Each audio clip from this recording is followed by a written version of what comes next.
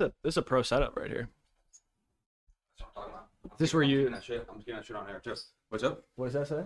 Oh, This? I thought you said your shirt. No. I was saying I'm keeping the compliment on there. No. What were you gonna ask? I don't remember. Traveling R&D podcast episode 93. All right, we usually have the TV on there to make it less or like a background, but that's kind of funny. We're talking to nobody. This is Alex Caravan, VP of Business Ops, drinking a fresh Rainier.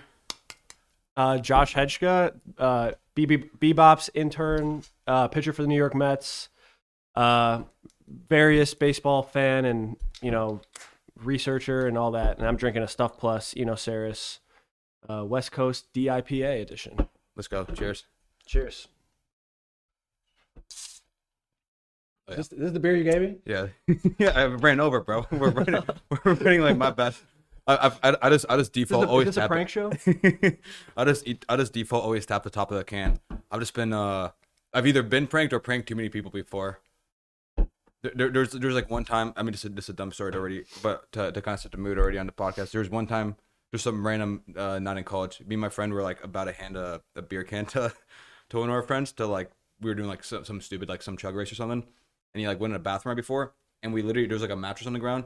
We just spent like 2 minutes just slamming the beer can into the mattress back and forth, and then just gave it to him when it came, and it just like absolutely exploded.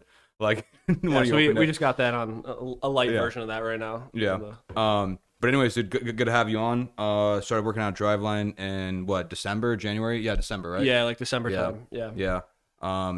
And at the time you were training. I mean, you just got up to call up to AAA last year, Yep. and you're looking to start the season. Do you know where you're going to start the season before the TJ? So yeah, I was probably going to start in either AA or AAA, depending on obviously how this off season went and how I progressed in my training. But yeah, was coding a little too much and ended up tearing my UCL. So got TJ last I think it was literally exactly a month ago today. So yeah, the full reconstruction and internal brace on top of it, so it should be doubly strong. No more carpal tunnel or anything like that from any of my coding. Yeah, that's I run the interns in the ground. Multiple interns have had to get TJ after starting to work at Driveline now.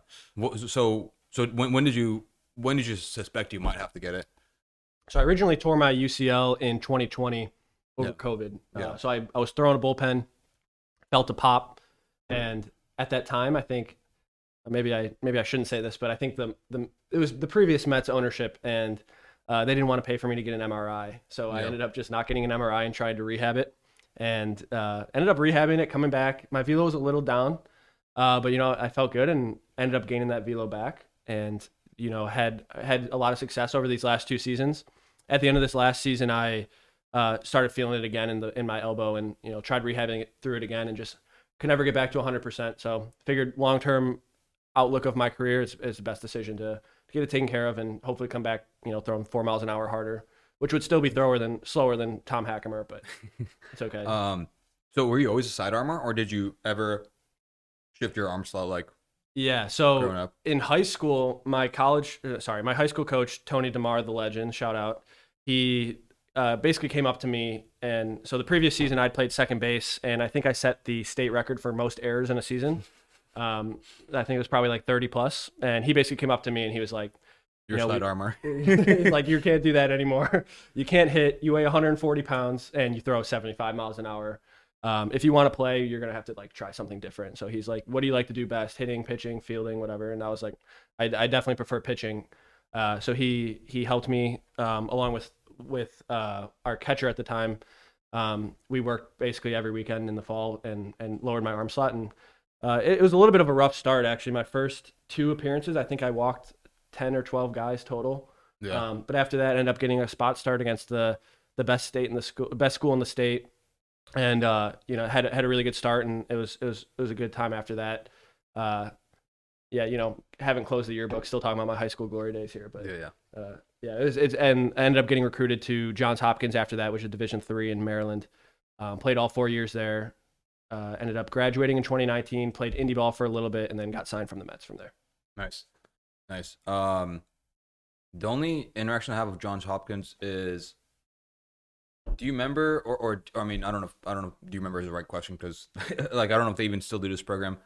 Did you ever hear like John Hopkins like Center for Talented Youth or something? You know what I'm talking about? No, it doesn't sound familiar. It was like a program I did in middle school. It was basically like I mean it was some nerdy ass shit. You had to like take the SAT in middle school to qualify, and like John Hopkins like ran the program, but basically it was like taking like like summer like intro college courses in like sort of like a boot camp type What was situation. it called? The Center for. I think it was called like John Hopkins Center for Talented Youth. And then what's Trying to brag, bro? I'm talented, dog. I used to be talented. Not bro. You want to hear what my SAT score was in 7th grade? What was it? No, You're making me feel can't bad about say. myself, or I don't know. I can't say. Well, first off, the SAT is just like completely. Oh, dude, this podcast's about to start. I'm already flexing. You got me flexing hard on my middle school SAT scores. No, I know the SAT like biases like I get a very. I'm biased to perform best on the SAT. Like, Okay. I'm just good at like Yeah. the stuff they test on. Like I think even more so in the ACT. But I think in middle school I think it was like 1800 something, and then you had to like I think like out of 1,600? That's pretty impressive. yeah, dude. They only let people over 1600 qualify in. But anyways, so yeah, so you were sidearm though from the beginning. Yeah, when I you were was. pitching. Yep. So I got recruited to Hopkins as a side armor, and actually, yeah, most people only know Hopkins from the Step Brothers. No, they know it from the Center for Talented Youth, Yeah, bro. or That's, that, yeah, yeah. that's what I'm trying to talk about. Yeah, so I got recruited to Hopkins as a side armor. They had actually had a side armor who had graduated, I think, like a year or two before I got there. So the coach, Bob Babb, another legend, shout out. He's been there like 40 years, and he was like, "Oh, we just had success with a side armor. Might as well like recruit another one." Yeah. And, ended up going there. How's your arsenal changed over the years? So in college, I was probably 95% fastballs and 5% sliders for balls. That's basically all my college coaches would call at the time, and I mean it worked, especially at the Division III level. There was, like you could get by with a decent fastball.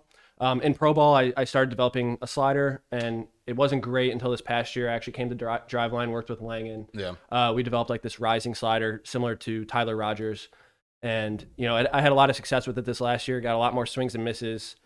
It felt like it was the first time in my life where I could throw a breaking ball and like be aggressive with it in advantage counts and like actually get swings and misses or like weak contact. And so I think that's been a huge change for my career. And I also added a cutter this last year. Okay, nice. Yeah, I know the sweeper was like the big trend last year, and then like the cutter this year. So I was a little ahead of the curve there. Nice. Yeah. And TJ is going to be an even bigger trend an off season from now. So you're Yeah, jumping in. the bionic arm will hopefully get me closer to the Tom Hackemer school of 95 mile an hour sidearm fastballs. I was going to ask you. I mean, you mentioned working with Langen, who's our director of pitching now, and has worked with a bunch of big leaguers at this point. What's the perspective from your point of view, right? As someone who is pretty well ingrained with, I think, a lot of advanced analytics that are happening nowadays. Just comfortable with the technology readings.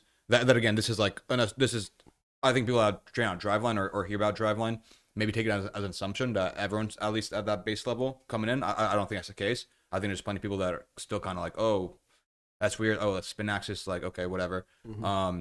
But yeah, what's your perspective when you kind of come in with a game plan or have like a Driveline pitch design trainer devise a game plan for you? Like, what goes into that? What's the communication back and forth?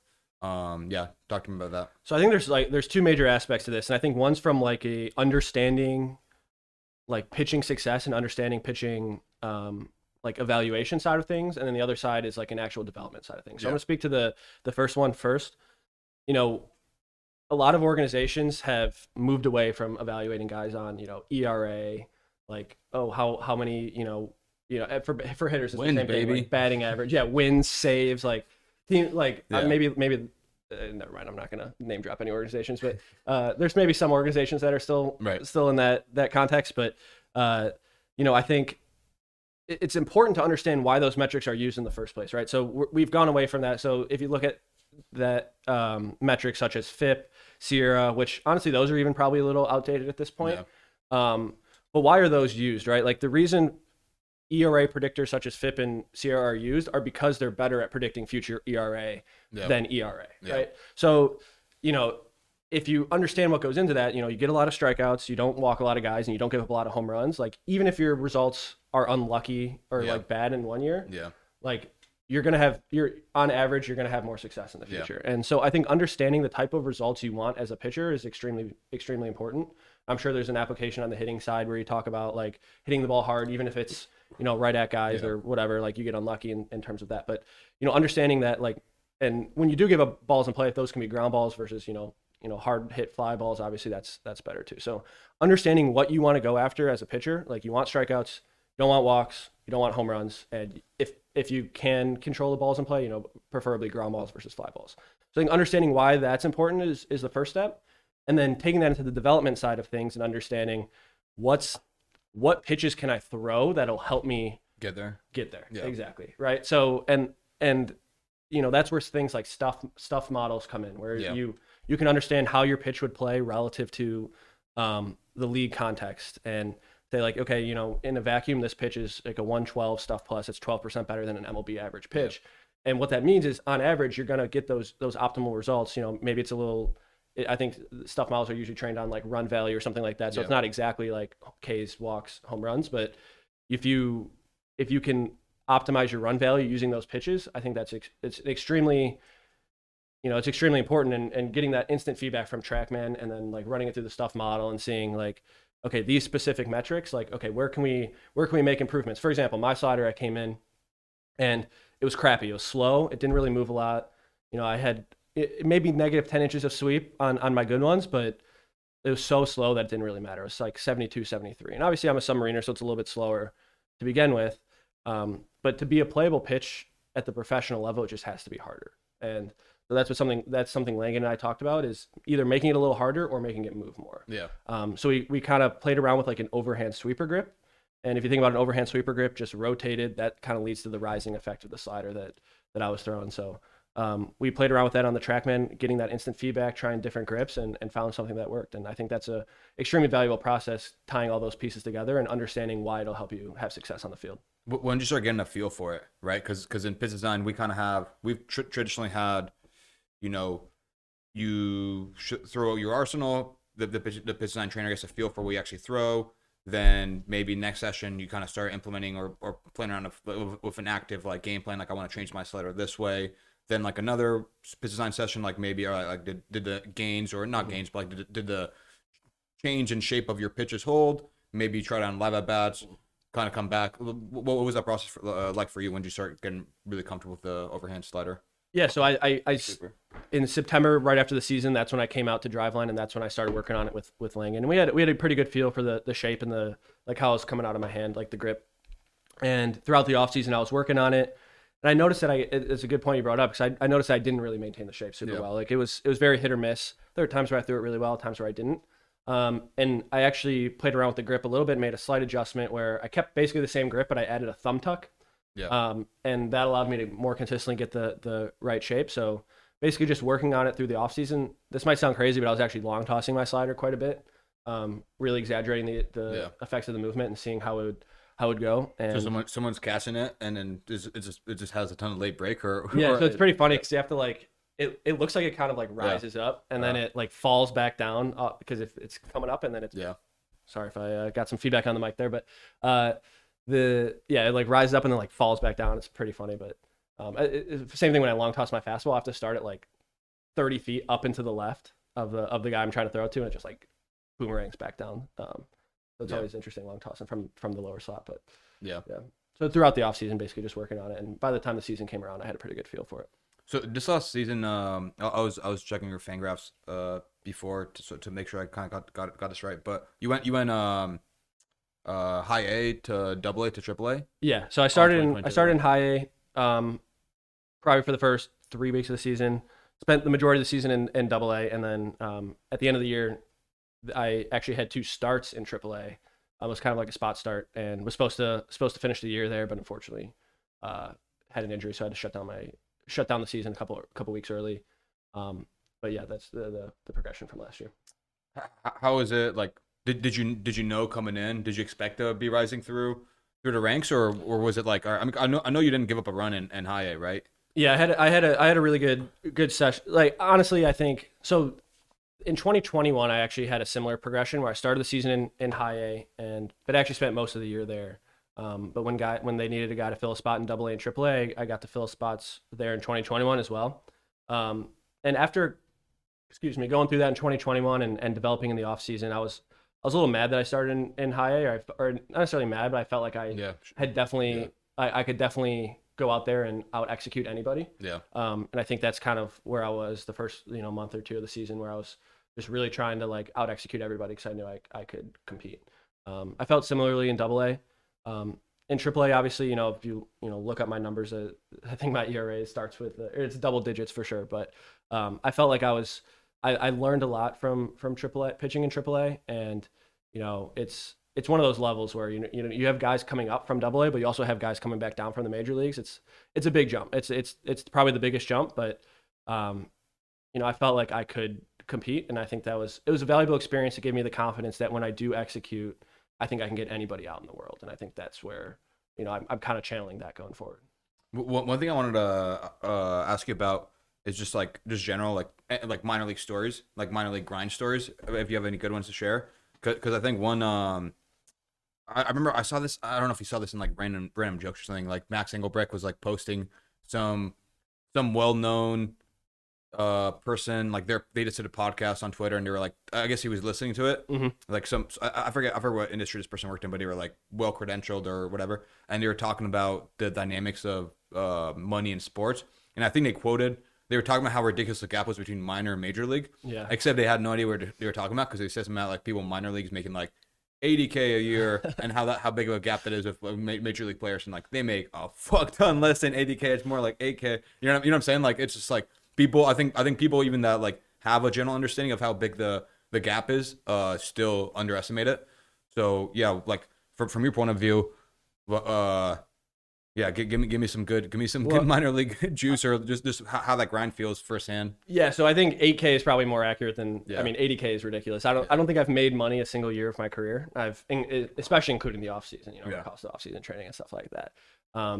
They're like, my first year in pro ball, I'm staying at the Red Roof Inn. My roommates are cockroaches. Like literally there's cockroaches, climbing down the walls. I do have another roommate. And it's one of those things where you have this idea of pro ball growing up where you're like, oh, this is like the big time, right? Like this is where like, things get real, like you're treated like a professional, and then like you're staying at the Red Roof Inn, and like, there's, cockroaches climbing all over you while you're sleeping, and you're making, my first paycheck was I think $300 for the first 2 weeks of my professional career, and I was just like, what? Like this is real? Like this is what the pro grind is. Yeah. The spread is like PB&J sandwiches. Or did you even worse than that? Like, yeah, I mean, we could make there's probably moldy bread and peanut butter and stuff at the field, but we would get like crappy salad. The food they would give us is probably 400 calories. Yeah. But so a lot of those issues arose in 2019, and I think through COVID and after that, things got a little bit better, and things are definitely trending in the right direction, especially with the recent minor league unionization. But I know guys who like. My one of my good friends, he was in low A to start the year last year, so he had to get a lease in low A, and he was responsible for getting his own housing before the MLB instituted like their housing policy, and he got promoted to high A, and basically had to get a lease in Brooklyn. So he was in St. Lucie and Brooklyn, so he was simultaneously paying for a house in St. Lucie and Brooklyn. He tried subleasing the place in St. Lucie, but his lease had said that he wasn't allowed to sublet it. Yeah. So then he ended up getting in trouble for that, and so he's basically simultaneously paying 2 leases, having to deal with all that. He's broke then. Yeah, I mean, like lease in Brooklyn, bro. Yeah, it's a bit ridiculous, and I think, like I said, things have gotten a lot better, and will hopefully continue to get better. But luckily I've been supported by my parents and stuff like that. I haven't had to, or I got some help from my parents, so I've been really lucky in that aspect. So I haven't had to like suffer through a lot of the grind, but it's pretty ridiculous some of the conditions that we've had to live. Yeah, yeah. Most of I'm assuming most of transportation is like overnight buses, right? That's the most popular form of transportation. Yeah. So pre-COVID, so this is actually, my first year of pro ball, I started out in Kingsport, Tennessee, and ended up getting promoted to Brooklyn, which was the high A, short season A at the time, and Kingsport was the low rookie ball or whatever. So I pitched once in Brooklyn. We take this road trip to Vermont. We're all on one bus. It's an overnight road trip. We finished the game before at like 11 p.m. Hop on the bus. It's like 7-hour road trip to Vermont. we're all on one bus, so like I'm trying to like sleep in my seat while like 300-pound catcher sitting next to me like snoring. I'm like, okay, this is not gonna work. So I basically get no sleep. We get to the hotel at 6 a.m. and I'm like, okay, great. Like finally, I'll get to maybe rest for a couple hours before the game. We have to go to the field. I lay down in bed. I get a call at 8 a.m. from our coach, who was like, or from our manager, and he said, "Yeah, actually, they ran out of pitching in Kingsport. We need to send you back down there. So we need you to pack your bags and head to the airport." And I'm like, "Oh my god!" End up heading to the airport, fly to Charlotte as the connection. It's like pouring rain there. Yeah. I end up missing my connection flight to Kingsport, Tennessee, and like I don't end up getting back to Kingsport until like 3 a.m. Yeah. Have to pitch the next day. Yeah. Yeah, some of that, it was just the travel. The travel was ridiculous. I think we would joke around that the farm director had it out for me. He obviously didn't, but it was just not the best situation to after I was so excited about getting promoted and having to go through that. Like, did you get better at just being able to fall asleep like in uncomfortable spots? Honestly, the noise canceling headphones have been huge. Which, Really? I don't know, not to shill for like Apple or whatever, but Yeah. the Max Scherzer 10s that Max Scherzer bought us when he was rehabbing for us, but so like just putting on noise canceling headphones and like putting on like white noise or something has been big. I was about to say, I mean, a lot of the transportation rough situations I've been in, some of them have been self-imposed, like, or not self-imposed, but it's like, nobody's like, I'm trying to do all these things, and then you like sometimes you have to, red eyes, do a lot of traveling, whatever. But I've gone a lot better over the years, dude. I used to, like, I think one of the first big international trips I took, like, right after college, I went with some college buddies to Iceland. It was like a 16-hour flight. Didn't sleep a wink on the plane, bro. And we got off. And it was like 4 a.m. there, and it was like, all right, like, let's just try to like ride the day out, and it was terrible. I've gone a lot better now. Like now I can fall asleep on buses, even if like someone's like, honestly, I think like, again, this is like, I'm not saying I'm doing this on a regular, but like I've been in situations, especially recently, where I'll have like a larger person next to me on the bus, and then I'll literally just like it'll kind of help, dude. It'll just help for like this slight lane, and then I'll be able to pass out for a couple hours. Rest your head on a shoulder, Yeah. The other thing I was gonna ask you about minor league, like how's the camaraderie with people when they go through that, or it's like, are people like kind of too focused on their own like path? So that's actually a really interesting thing. So yeah, college is obviously super team focused, at least in my experience, where everybody is like, even if you're not playing, you're like, you're supporting your teammates, you're trying to, help the team win. Like you're doing everything you can to like be a good teammate. Pro ball is obviously much more individualistic in the sense that like, if I do badly, like I could get fired, right? Like I could get released. Like somebody else is going to take my job. So that's like a very interesting dynamic. But the camaraderie's, going through those kind of tough times together, not to romanticize it, but it definitely did bring us together in some aspect, like having to suffer through that grind. It's like frat hazing, basically. I mean, yeah, it's from the $1 billion organization that's frat hazing us, and especially like, and you think about like, I'm a bullpen guy. Like think about the bullpen guy. We spend so much time together every day. Like we spend more time together like than we do playing. Like we spend hours and hours and hours together in the bullpen talking about like what's going on, talking about our lives, and so that definitely brings us together. Yeah. Are you able? This is kind of a random question, but I've noticed this a couple times with people that like pro guys that come in, or like when I say pro guys, I mean like people trying to break into the big leagues. There'll be people that perform pretty well at driveline or at like pro day or whatever, but that are bullpen guys, but often like need a good amount of time to warm up. This is what my first roommate when I moved up to Seattle. I hope we should shout out Robert Robbins. He pitched in the minors for the Cubs for a little bit, but really good guy, still good friend. I caught up with him recently, but he had like a 95, 96 fastball and a pretty nasty slider. But he needed like for pro day 2019, he got signed off that, and he was nasty in it. Like pitched like the best I've seen him pitch, and he was he spent like 40 minutes like warming up. And like he's told me, like, obviously like when you're pitching in a minor league game, like you don't always have, like you sometimes have just like a quick heads up, like, yo, get warm, whatever, time to go. And he's always needed to kind of get in the groove of things. I saw him pitch against a high school team, and first inning he gave up like a triple, another hard hit ball to center field, and then like next inning he like 3 Ks, so it's like, but obviously you can't afford to do that when you're like already like just one of many minor leaguers on a minor on a team, and it's already like a long shot to get to the next level.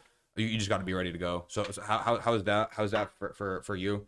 Yeah, it's like it's dealing with the constraints that you have to work in, right? Like that's the reality is like you have to adjust to like what's going to be expected of you, and if you need 40 minutes to warm up, like too bad. Like figure it out. Like figure out how to make that work. And I think a lot of that comes down to like understanding the game and understanding when you might be used. Yeah. So you can kind of if you do need a little bit more time, then you can prepare just like earlier in the game when it feels like you might need to get going a little bit sooner. But yeah, it comes down to being professional. What's your bullpen warm up?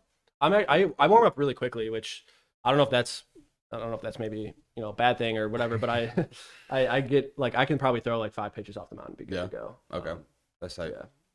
So I don't know if it's just, and I think that's been an advantage for me with the pitch clock also, where I adjusted really easily to that just because I'm so used to just getting back on the mound and going and not having to, some guys have to, the videos, like the 12-minute at bats that are actually like 6 pitches long or whatever.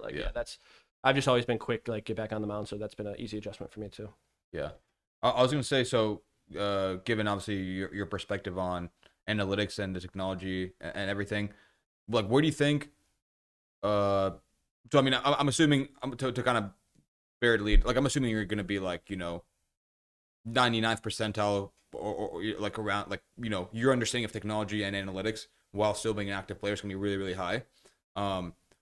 Where do you think most people's like comprehension of TrackMan readings and like how that plays into things like ERA or FIP or swing and misses, like where do you think your contemporaries' understanding of that lies? And do you think it's changed over the years? Yeah, so it's definitely changed a lot. So I think this is an interesting conversation.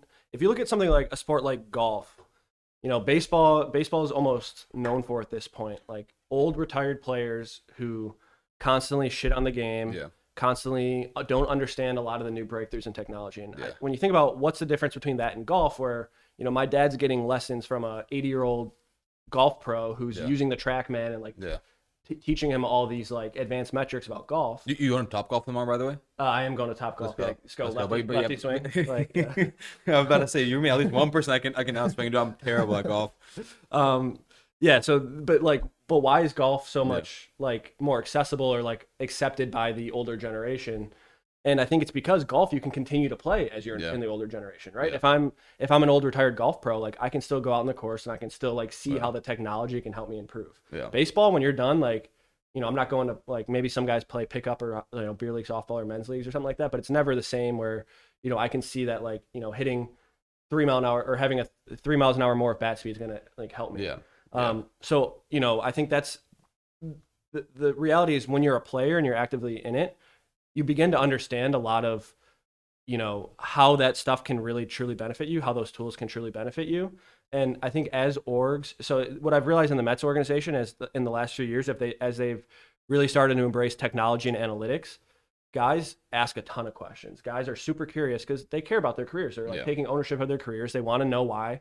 They want to know how they can get better. And it's we talk amongst ourselves. We talk to the organization, our coaches, and guys are extremely curious about that. And sometimes maybe you don't have to give them all the information. Like you don't have to tell them like, oh, like this exact seam orientation causes this, wake to happen around the ball, which causes extra movement. You just got to tell them like, hey, like, if you cut the ball a little bit, like try throwing a 2-seam. Like sometimes you have to like explain it to them, or not. Like you have to have feel for how you explain it to them. And some guys don't want to overthink. Some guys like do worse when they're overthinking. Yeah. But other guys, they want to know everything and they want to understand it all. And I think as it's become more and more accepted and more used by the organizations, guys are definitely embracing it. And I think they're recognizing how much of an impact this kind of stuff can have on their careers to help them improve. Yeah. Yeah. What about like working as an analyst, like the work you've done for us so far? Do you think that's like changed anything about your perspective, or like what other things have you learned through the last couple months? I mean, a lot of the stuff I've been doing, for Driveline has been on the hitting side, which I've found really interesting because that's not something I've ever had to really know. Yeah. So just getting to learn a lot about like, the big three for hitting and like understanding why those are important, like how those are applicable, how you can train those. I think that's been really interesting for me. And honestly, applying that to my own pitching and understanding, what hitters are trying to do, basically like what they're trying to do, what they're trying to get better at, and then I can take that information in and try to game plan against that myself. Yeah. So I've really enjoyed that aspect of it, getting to understand like the hitting side of things. Yeah, for the most part, I think like that's like the newest thing that I've kind of interacted with or kind of come up with in the on the job so far. Yeah. You know, I've also with my rehab, I think it's been working a lot with Dylan and, you know, Sigmund and some of the other guys who are work at Driveline are interested in that. And, you know, seeing some of the work that Dean Jackson used to do with like the pulse driven return to throw, I think has been really cool to see. And I think that's something that, you know, I'm going to take ownership of and really do when I'm at my return to throw and trying to, you know, really take a data. Yeah, exactly. Yeah. So take that approach to it, and I think that's going to be very valuable for me too. So what's your day-to-day rehab look like right now? So I can't really do anything with my right hand, which is a little bit annoying. I, you know, got a little bit more extension today. Yeah. Easy, bro. I know. I didn't even realize this. I was doing like a dry rep throw earlier, and like, luckily this doesn't let me get into valgus, but Dylan was like, "What are you doing? Like you're doing dry reps," and I'm like, "Oh shit." But I can do a lot of left arm stuff and a lot of lower half stuff. And I saw you copying my lift in the weight room earlier. You know, I was doing my forward lunges, and you're like, oh yeah, like got to one up you and do like 4 times the weight as you. Yeah. I mean, I was gonna say that part. I'm glad you said that part. No. So what do you think your schedule is return to throw like? Like when are you expecting to start throwing lightly? Do you kind of have an idea? Is that? I think it's probably 4 or 5 months in. I'm not entirely sure. Okay. I think a lot of the approach we're taking is kind of less based on the calendar and more so asking my body questions. Like I've heard someone else say it like this, like asking my body questions and like seeing how it answers. And when my body's ready to do something, we'll do it. And when it's not ready to do something, we'll back off. Yeah. Okay. Nice. Yeah, I guess I was gonna say from a advanced scouting point of view, right? Like that's part of the work you've been doing when you haven't been sidelined by the heavy drugs you had to take during TJ. So what do you think are advantages that people might not realize?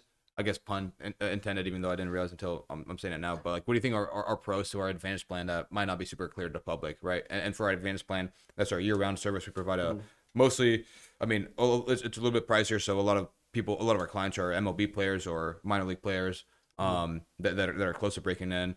And we provide obviously training when you're in gym, assessments, scouting reports, advanced reports, some of the one shooter stuff you've developed. Yep. Yeah. What are things we provide that you think might not be as obvious to the casual bystander? Yeah. Well, I mean, just from my like experience with the teams, a lot of the times, you know, and maybe this changes organization to organization, but a lot of the times, like those scouting reports that you're talking about. Yeah. Aren't very individualized. They're not they're more general, saying like this is this guy's tendencies, this is what he tends to do. And I think there's a lot to be said for digging down and saying like, okay, if I'm a hitter and I'm facing this pitcher, I don't really care how he throws. So if I'm a right-handed hitter, I don't really care how he throws to lefties. I don't really care how he throws if I'm like a righty power guy. Yeah. I don't really care how he throws to like the righty slap hitters, right? Like I want to know how he's doing or how he's approaching facing hitters like me. Yeah. Whether that's pitch mix, like pitch location, stuff like that, and like understanding exactly the approach the guy's using, you know, to face me. If I'm a pitcher, it's the same thing, right? Like for me, I'm a submarine pitcher. I don't really care how, you know, the hitter I'm facing. I don't really care how he's, you know, facing a normal traditional over the top right-handed pitcher. Like that does not, and that's a lot of the times what we get with scouting reports is like, okay, this is a generic scouting report. Like this is how he faces right-handed pitchers, and it's like, okay, well. That doesn't really help me. My specific pitch mix is much different than you know Justin Verlander's specific pitch mix. You know, obviously outside of the 20 miles an hour difference, but like the like how the pitch shapes, like all of that is extremely important. And you know, I think that's something that we can like that I think is really cool that we offer is the more individualization of it, where the you know it's more based on who you are as a player versus like who they are as a player. And I think that's an interesting difference where it's like where you want to pitch to your strengths, you want to pitch to like what's important to you, and like not necessarily based on like the hitter generically as a person. And so I found that super valuable. That's something I've been even thinking about in my own career, like before I discovered like the driveline, you know, driveline and driveline advantage plan and stuff like that, because those scouting reports are so generic that we get in And I think the one thing I just kind of used as a heuristic is like, okay, is this guy like a flat path guy or like a steep path guy? Yeah. Like I would, kind of change how I pitch a guy based on that. And